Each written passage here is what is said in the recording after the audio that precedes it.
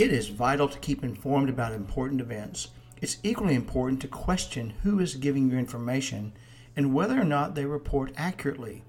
We should not believe everything we hear. For example, in 1963, the Warren Commission was formed to investigate the assassination of President John Kennedy. After months of testimonies and interviews, the commission determined Lee Harvey Oswald was the assassin and that he acted alone. What is interesting about the commission is one of the investigators was Allen Dulles, the former CIA director.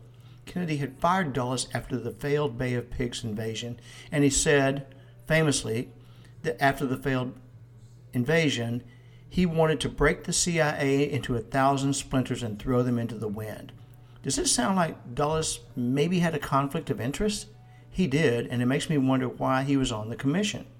I'll leave the reason up to you to investigate for yourself.